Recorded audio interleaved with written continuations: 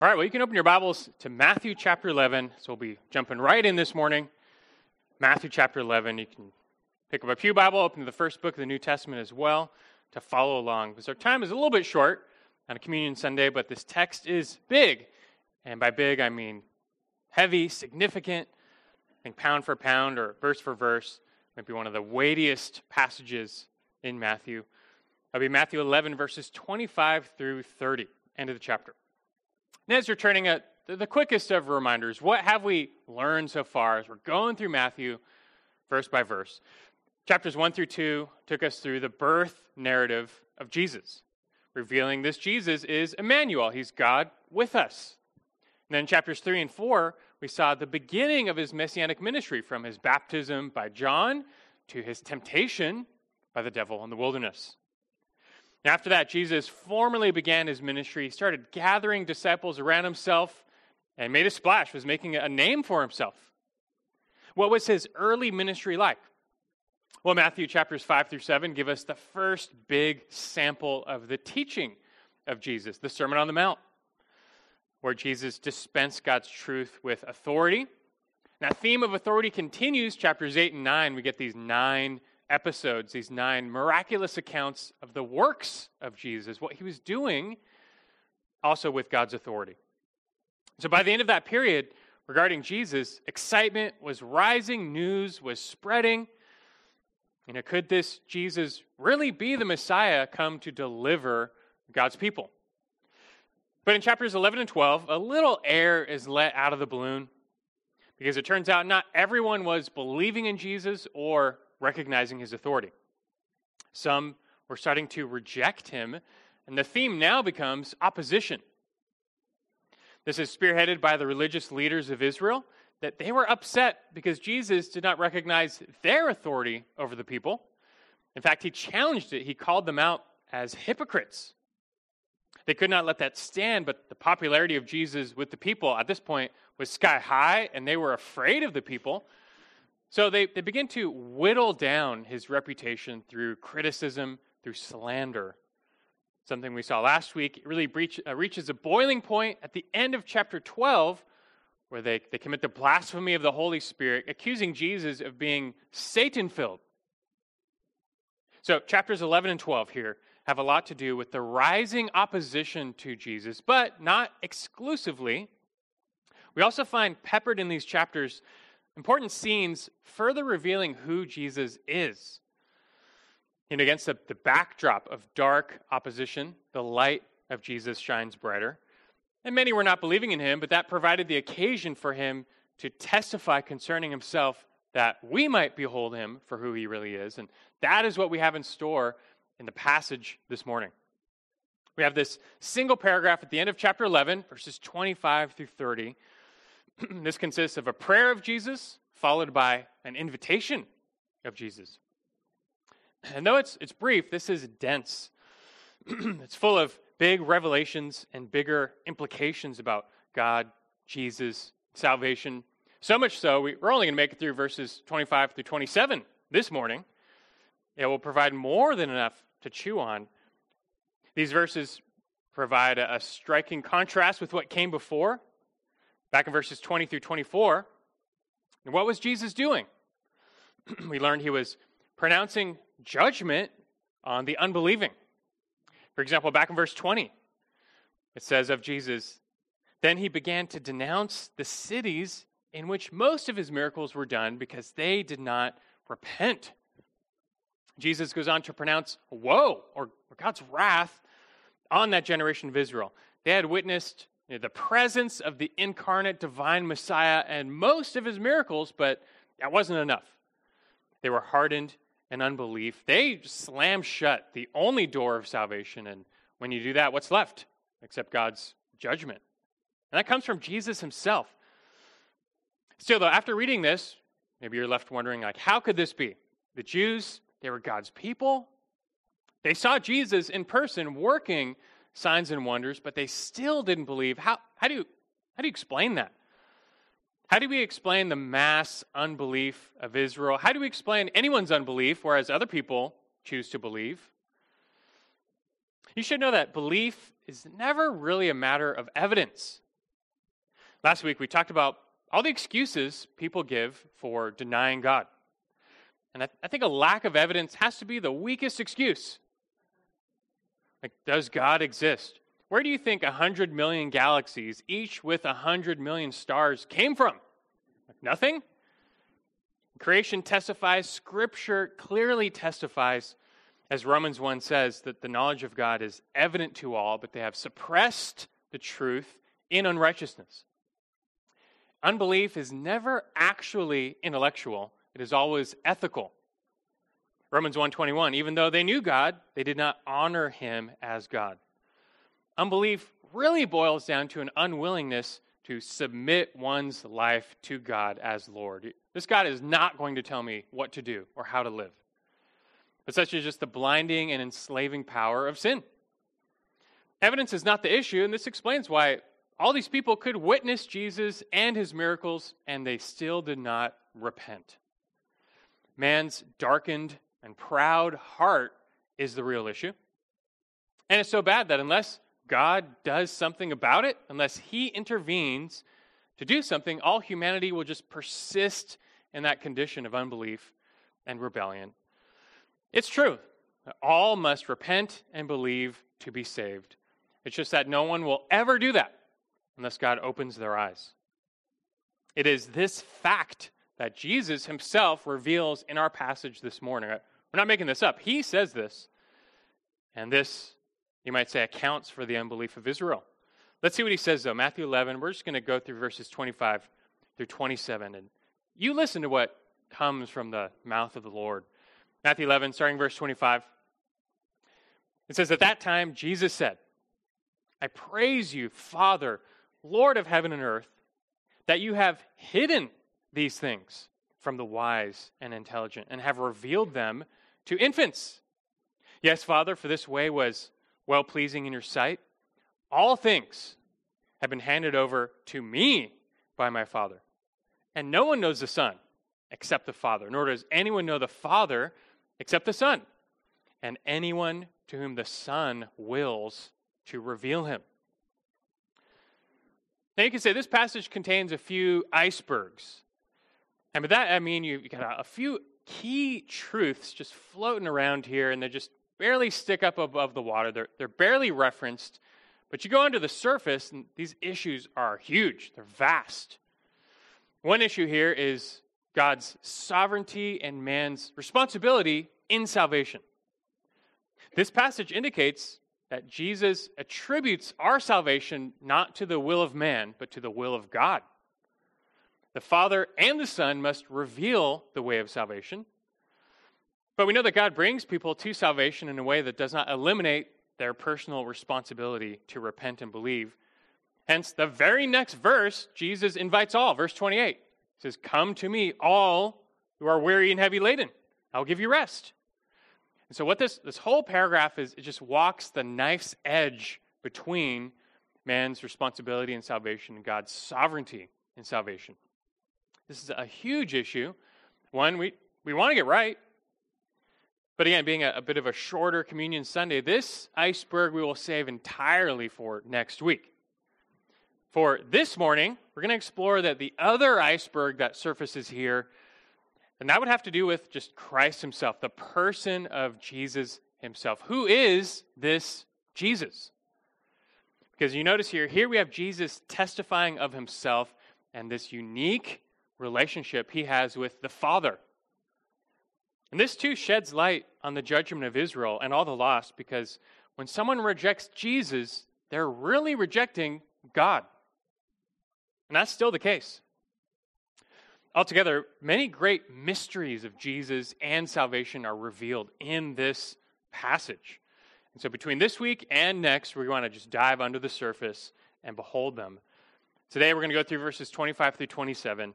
I want to point out four, I guess you could say, grand revelations of the Father and the Son and their grander implications.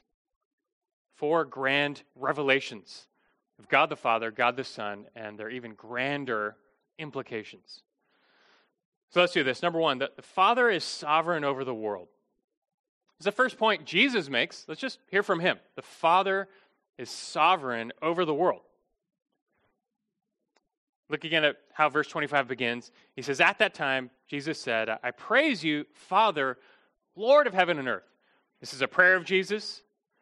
He prays this out loud in front of others, which means, kind of like the high priestly prayer, it was also meant for the instruction of those who heard it.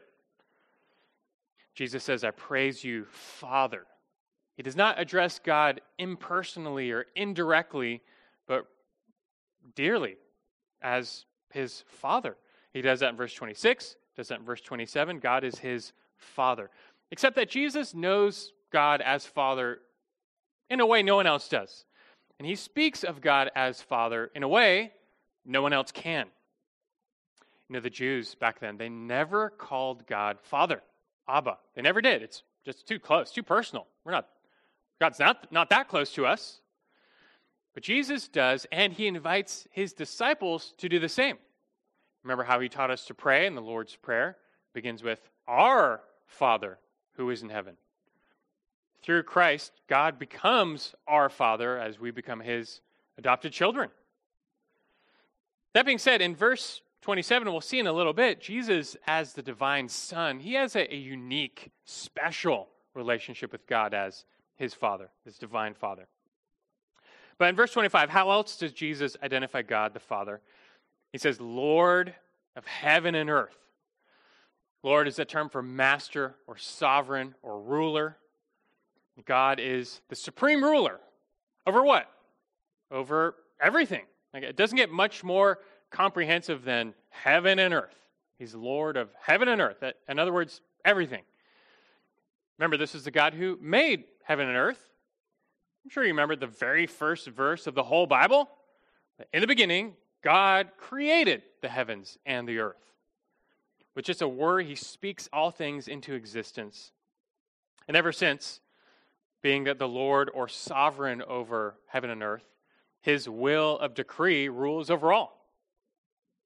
God's will as sovereign is never thwarted. And yes, that even includes the existence of sin and evil, which God has sovereignly allowed for his greater purposes and greater glory. You must not forget that this same God, by his sovereignty, will bring to an eternal end all evil and rebellion in his judgment. But as the Apostle Paul, who picked up on this title for God as Lord of heaven and earth in his sermon to the men of Athens in Acts 17. He gets to Athens, he sees all these Greeks, and they're worshiping countless gods in ignorance, even an unknown God. But Paul declares to them the nature of the one true God. Just listen, Acts 17:24.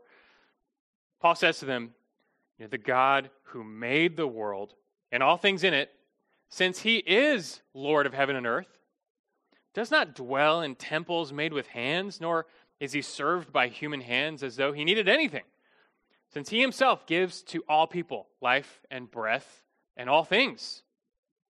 It's letting them know, and you should know, this is the God who made everything. He made all things, all people, all places, all nations. He doesn't need anything from you. You need everything from him. Your life, your breath, our lives, our eternities are in his hand. He's the sovereign. That's what it means. The creator. He rules over all.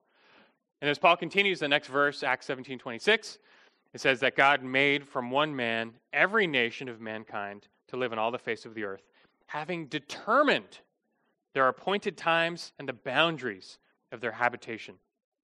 That's just a little sample of God's sovereignty over all things. The rise, the fall of nations, all been appointed. We don't need to dwell on this much. This concept is familiar to us here, God's sovereignty over all things. Although we could, it's on every page of Scripture. This is what it means. He's God. We are not. This is part of what that means. What's telling, though, in our verse is that Jesus praises God for his comprehensive sovereignty, and so should we. Right? I praise you, Father, Lord of heaven and earth. And despite witnessing all of his miracles, a lot of these people were rejecting him. But even still, he still praises God. Most of us would probably lament, and some might even doubt God. How could this be your plan? When things don't go the way we want, many of us question God, but not Jesus. People aren't believing. Does he question God? Does he complain or grumble against God? He never doubts. He praises God. He rests in the Father's comprehensive sovereignty over all things. Your will be done. Your plan will never be thwarted. And so for now, to begin, Jesus pauses just to glorify his God, his Father over all things. We should do the same. This leads to, though, a second revelation, number 2. The Father reveals salvation according to his will. The Father reveals salvation according to his will. So go back to verse 25. Just think about this. He says, I praise you, Father, Lord of heaven and earth. Why? That you have hidden these things from the wise and intelligent and have revealed them to infants. So Jesus, he's specifically praising God for 2 things, for hiding and revealing. He says, you have hidden these things. What's he talking about? What are these things? We're just given the context, just all about belief versus unbelief. It's the same with the parallel passage in Luke 7. There's really no doubt he's referring to just the truths of God, the way of salvation, the knowledge of the kingdom. These things cannot be found or discovered by man's ingenuity or merit. They must be revealed by God. But apparently these things can also be hidden by God. You see how Jesus praises God for hiding divine truth from the wise and intelligent while revealing it to infants. And so we're wondering, like, what does that mean? And to understand this, we need to get the reference. So, like, who's he talking about? Who are the wise and intelligent? Who are the infants? Well, let's start with the latter. It should be fairly obvious that Jesus is speaking figuratively. This term is not the one for children, but for infants, like literally those who they can't walk, they can't talk, they can't even take solid food. It's used for those who exist on milk alone, just an infant. In fact, such infants can't do much of anything. They're entirely helpless. They're completely dependent on their parents for all things. And this is why children, and especially babies, are used throughout Scripture as a figure for those who are just helpless and dependent on the Lord. They're the meek, the humble, the lowly. This is why Jesus himself often referred to his disciples as little ones or his children. This is also what Jesus meant when he said, you must become like a child to enter the kingdom of heaven. I mean, what better picture is there of those who confess their total dependence on God for all things, certainly their salvation? And so you can see now the contrast Jesus is forming between the infants, meaning that the humble, and the wise and intelligent. Christ's real point about infants has nothing to do with their age. Neither does his point about the wise and intelligent have anything to do with their education. This is not Jesus putting an IQ limit on kingdom admission. He's not against the intelligent. The Apostle Paul, maybe one of the most intellectually strong figures of the first century, who's an intellectual giant. And we're not called to check our brains at the door when we come to Christ. But know this, true wisdom, biblical knowledge will breed humility. True wisdom begins with the fear of the Lord. True knowledge begins recognizing God as creator. Both are humbling realities. The wise recognize that everything they have, everything they've accomplished, even still, it comes by the grace and mercy of God. What can they really boast of? They're just dust. The intelligent know there's no real knowledge, true knowledge to be found when you deny that this is God's world. Now, biblical wisdom and knowledge, they still produce a dependence on God, and they keep one from getting puffed up in pride. That's fine. But that is not how worldly wisdom and knowledge operate. Those are very much functions of man's pride. And this is why the one who rise, or those who rise in the ranks of the intelligent, more often than not, they become puffed up. Right? They start to think of themselves as superior, as if they are truly better than others. And one's ego can even get so big that the intelligent start to sit in judgment of God, as if they are higher than God. They know better than God. They would do things better than God. If only they had the control, they would run this world so much better. This is the very definition of vainglory. No man by his intellect can add a single day to his life. And everyone will eventually discover their mortality. And then when they stand before God, they will quickly learn that their intellect cannot deliver them from his hand. Their supposed intelligence has led them to reject God and Christ, the only Savior. And so, like these Jews here, what's left for them except judgment? You can see here, though, in referring to the wise and the intelligent, Jesus means the opposite of the humble and dependent, and that would be the proud and self-reliant. Those who trust in themselves to stand before God. Those who rely on human wisdom, not God's. There's no fear of God in them. You need to know, from Genesis to Revelation, this truth holds everywhere in Scripture. That God is opposed to the proud. He gives grace to the humble. Like Psalm 138, verse 6, it says, "For though the Lord is exalted, he regards the lowly, but the haughty, the pride, he knows from afar." He's opposed to the proud. He gives grace to the humble. Now, what's special about verse 25 here is Jesus reveals how God opposes the proud, how he gives grace to the humble. And how is that? It's by revealing and concealing the way of salvation. Again, you see how Jesus now praises the Father for hiding divine truth from the wise and intelligent. And hidden here means just that, to conceal, to cover up. It's as if God is blinding their eyes and hardening their heart that they may not find the way of salvation.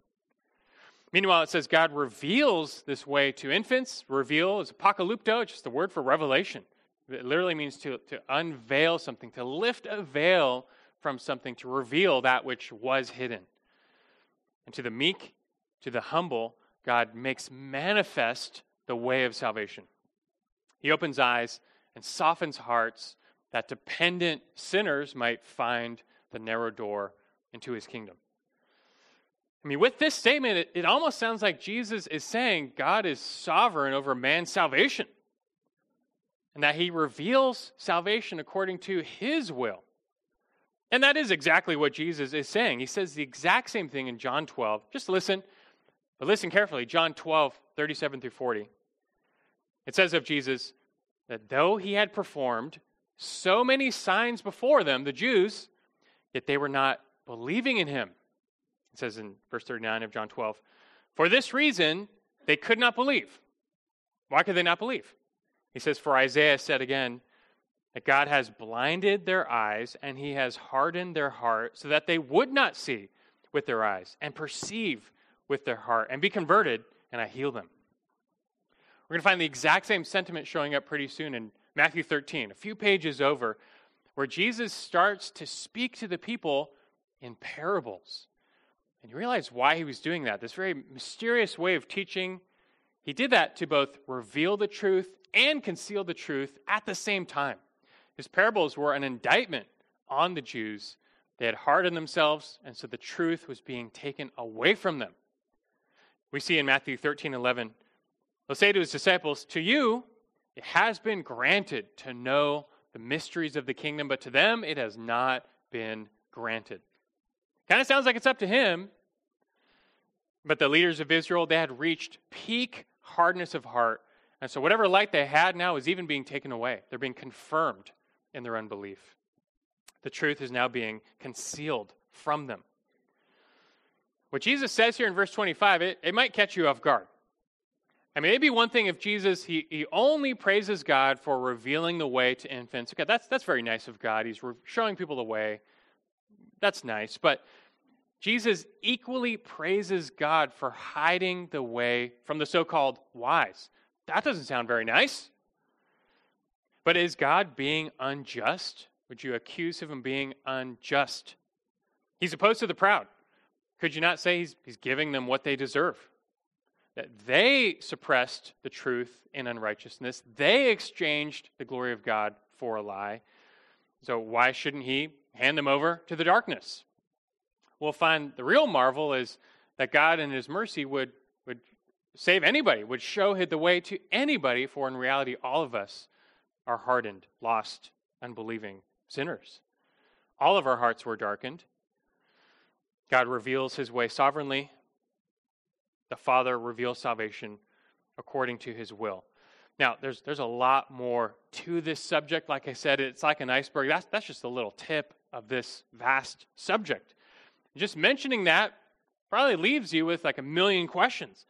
Just how much does our salvation depend on God's will, and what about man's will? And these questions are not to be evaded. Scripture speaks to them. We need to wrestle with them. I'm sorry to just keep teasing you, but we will do so next week. We will have all the time we need to handle that iceberg next week. For now, though, just let what Jesus reveals about the Father sit with you. The fact remains, he reveals salvation according to his will. And Jesus, look at verse 26, he doubles down on this sentiment. He doesn't backpedal. He doesn't give a caveat. Verse 26, he says, "Yes, Father, for this way of concealing and revealing was well-pleasing in your sight." Now, far from criticizing God, as many people do, Jesus delights in God's sovereignty. Whatever pleases the Father pleases him. I mean, who is man to answer back to God? We're just animated dust. Can we contend with the Almighty? At the very least, we should share this high view of God's sovereignty. However much you understand of it, we should share just Christ's view of it. We should praise God for it. He's Lord of heaven and earth. That includes us and even our salvation. Now, like I said, as much as this passage speaks volumes to God and his sovereignty, it says just as much about Jesus and his sovereignty, and that's what we're going to focus the rest of our time on. I want you now to notice the parallel. The first point we made was that the Father is sovereign over salvation. As we turn to verse 27, we find the third point, the Son is sovereign over the world. Rather, the Father is sovereign over the world. Now, as a third point, the Son is sovereign over the world. You'll see how they share the same role. Verse 27, it's a big, just for one verse, it says a lot. It's a big verse. Verse 27, where Christ says, "All things have been handed over to me by my Father. No one knows the Son except the Father, nor does anyone know the Father except the Son, and anyone to whom the Son wills to reveal him." So remember, Jesus started off by praising the Father for his sovereign will. But now he's speaking about himself in relation to the Father. And what you have to recognize here is that Jesus is speaking on another level.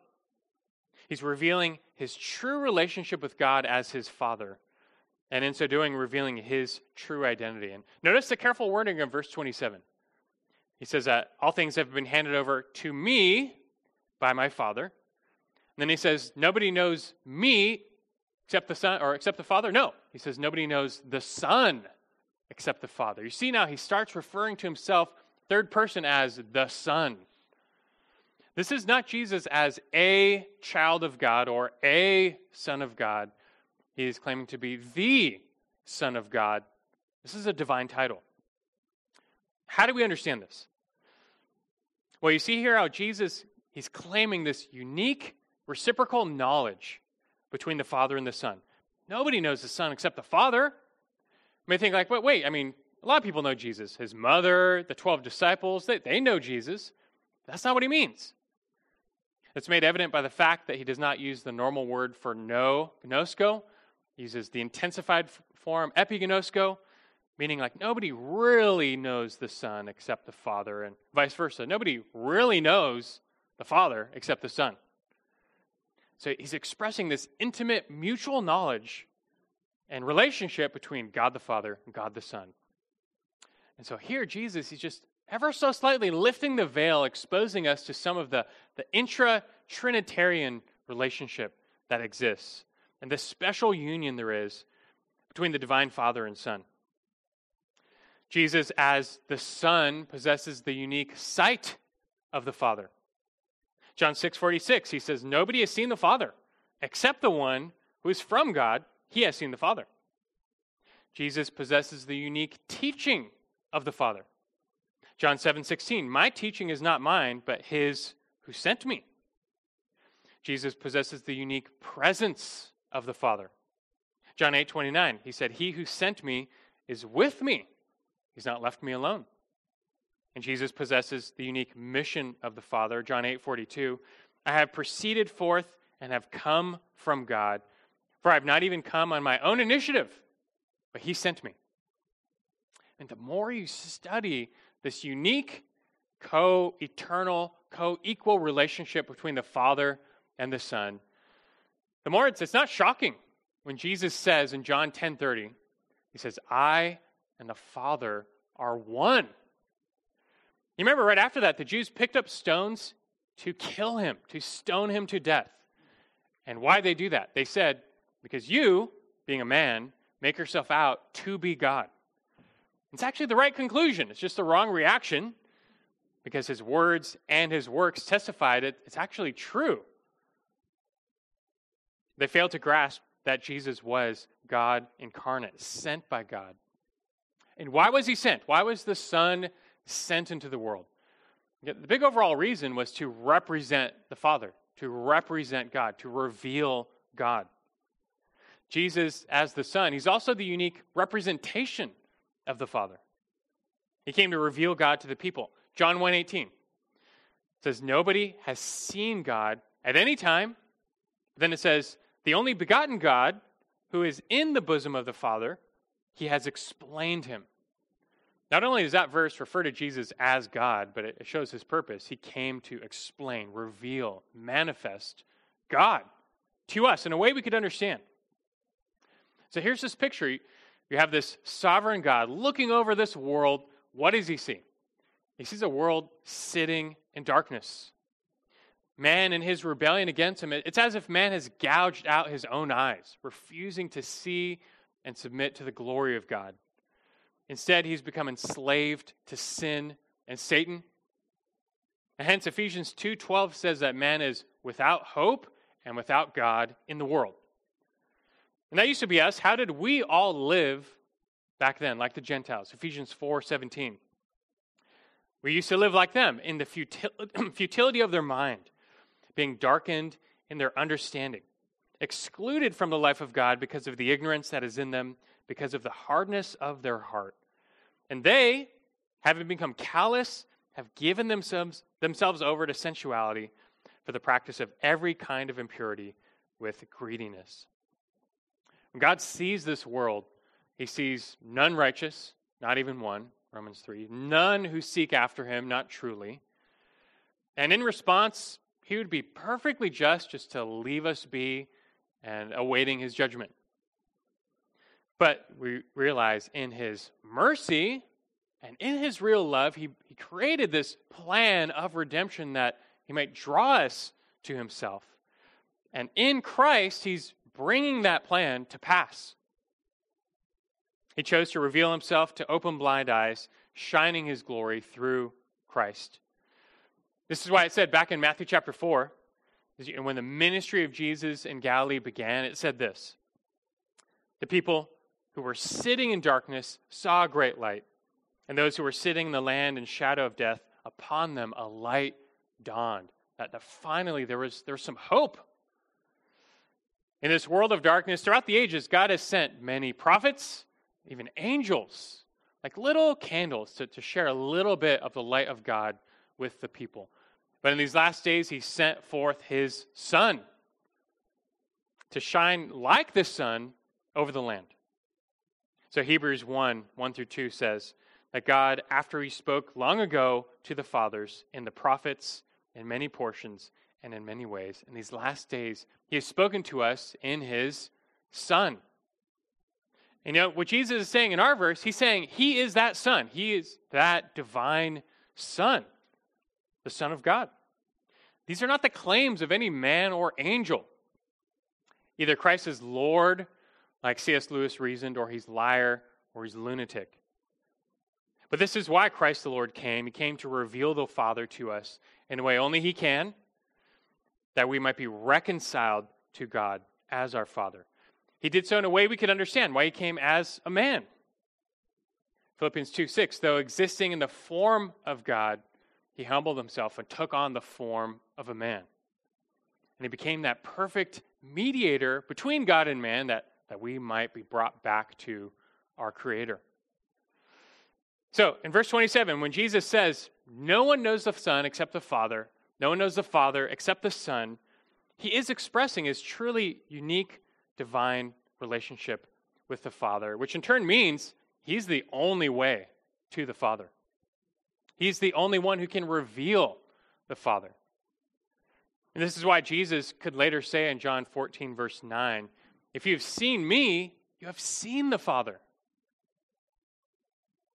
And so now it makes a little more sense. Verse 27 at the beginning when he says, all things have been handed over to me by my Father. All things is emphatic in the beginning. It has to be taken universally. As the divine Son, what belongs to the Father belongs to the Son. God is called Lord of heaven and earth. Well, guess what? You know that Jesus also is called Lord of heaven and earth. He's the Lord of lords. He possesses the same divine power, sovereignty, and authority as the Father. Matthew's gospel ends with Jesus saying, Matthew 28:18, all authority has been given to me in heaven and on earth. The Father is the creator, sustainer, and ruler of all things. Well, again, guess what? Jesus is presented as the creator, sustainer, and ruler of all things. This Jesus is the image of the invisible God. Colossians 1:15. All things have been made through him and for him. Colossians 1:16. And in him all things hold together.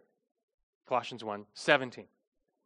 And then back to Hebrews 1, as the divine Son, it says he has been appointed heir of all things, through whom also he made the world. And this Jesus, he is the radiance of God's glory, the exact representation of his nature. And he upholds all things by the word of his power. You put all this together, it's very clear that what Jesus said of the Father is sovereign over the world.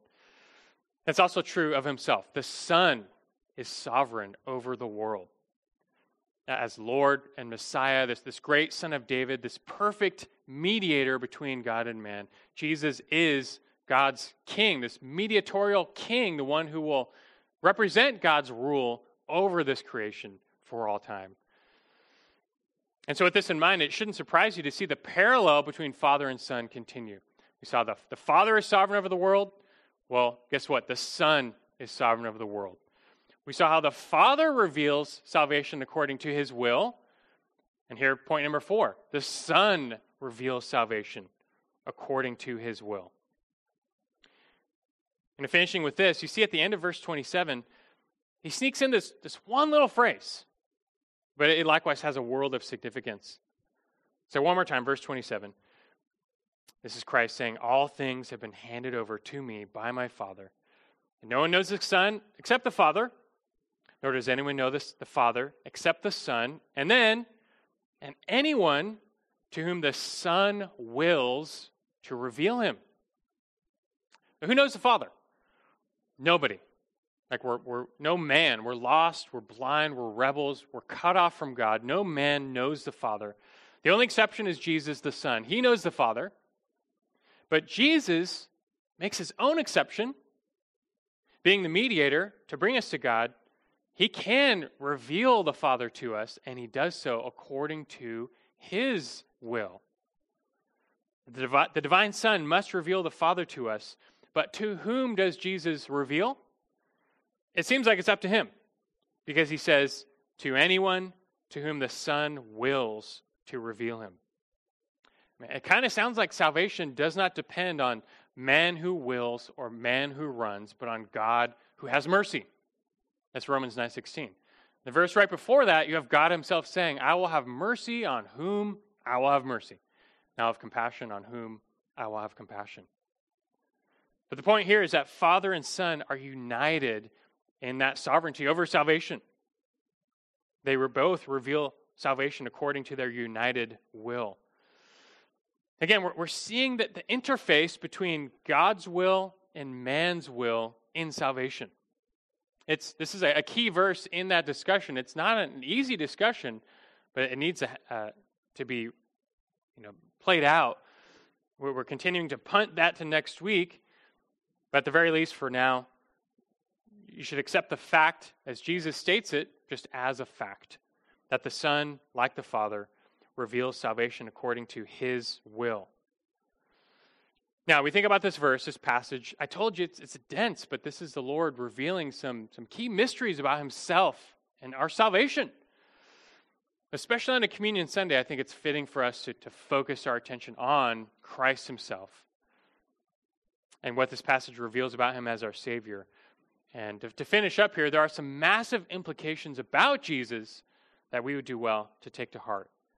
So let's consider these to finish. The first, Jesus is the divine Lord. We've labeled this point enough. Maybe you take it for granted. As a good Christian, you believe Jesus is God, but look, it's worth restating. What Jesus claims here, it cannot be said of any man or angel. He's claiming to be God in the flesh, and that's a take it or leave it proposition. You either recognize it, and therefore you bow down to him as God and worship, or you have to reject him entirely. There's none of this business where you say, like, Jesus, he's just a good teacher, or he's a religious figure, he's a special angel. No, this Christ claimed to be one with the Father, co-eternal, co-equal with God. If that's not true, he's not a good person. He needs to be rejected entirely as a false teacher.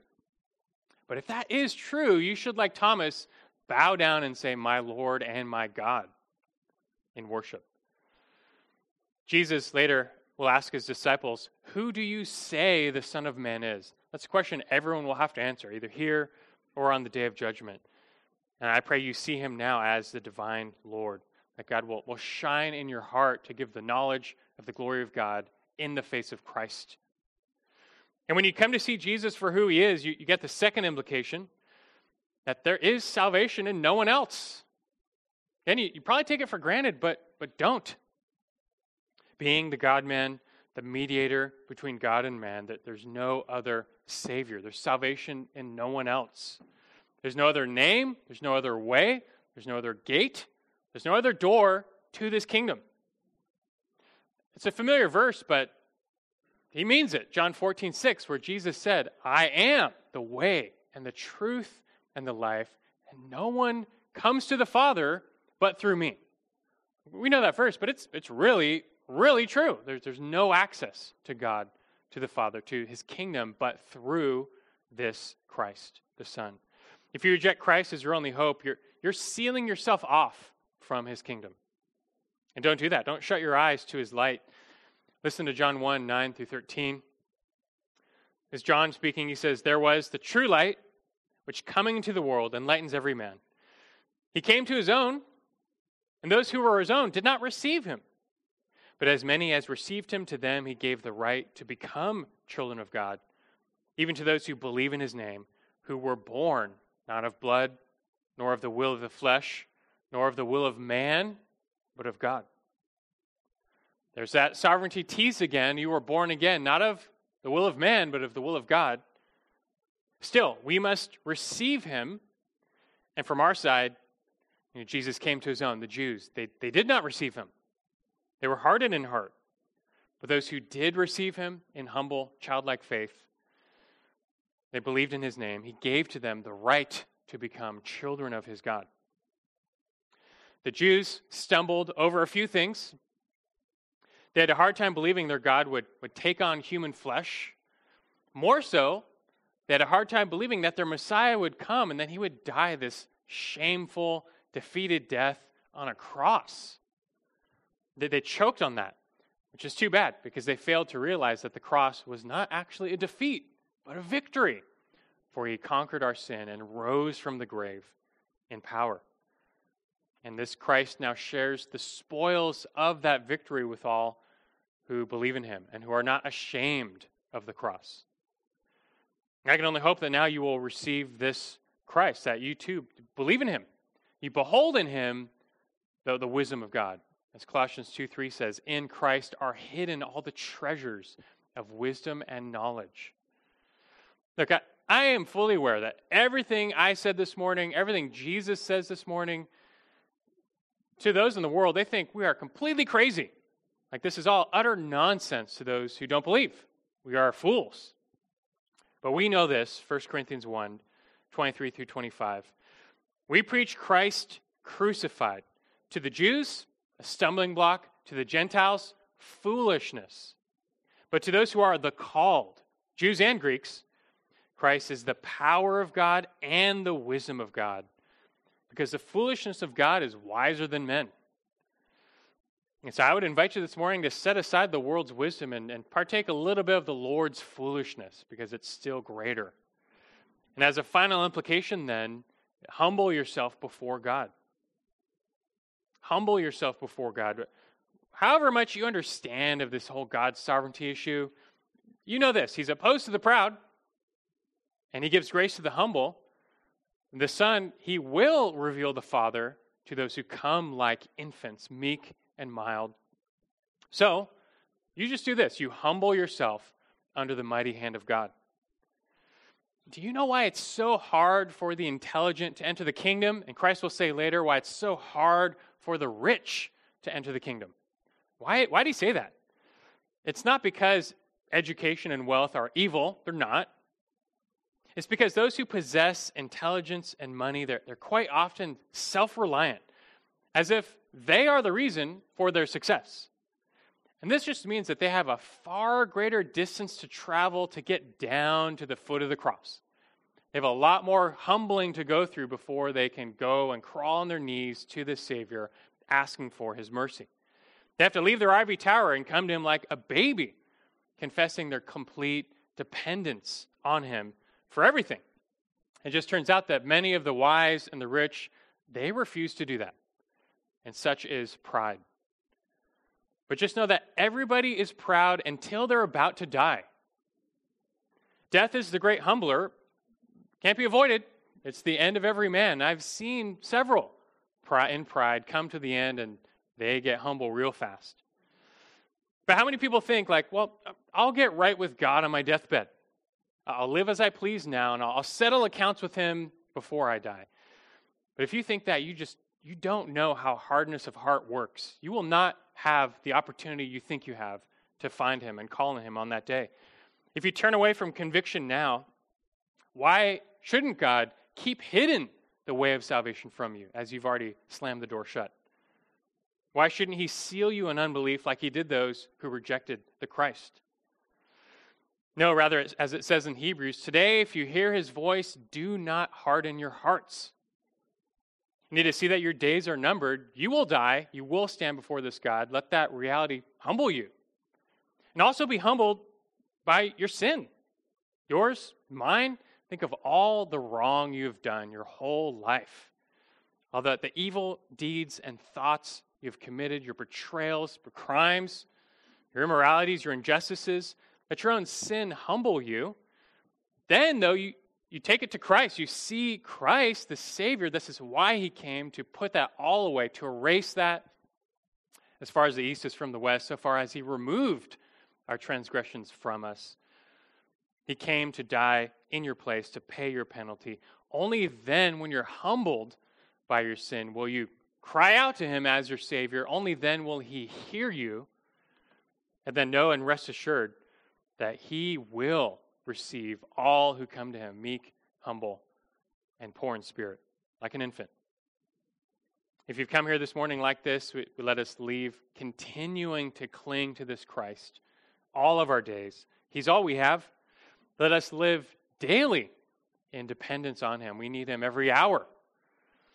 And let us now join Him, praising God for His sovereign gift of salvation. Let's do that now in a word of prayer.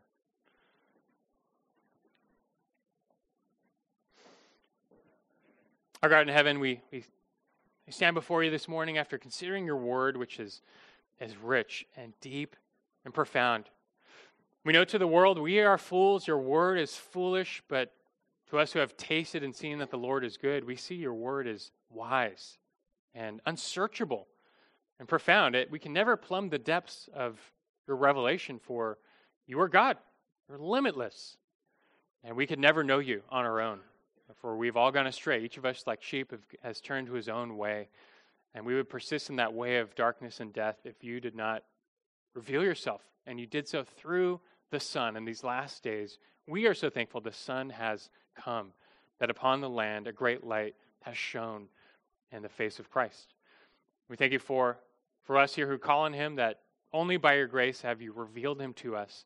This is why we don't boast, but we give you the glory for revealing yourself and the way to you through Christ and his death on the cross. And we always pray for any here who might not know you.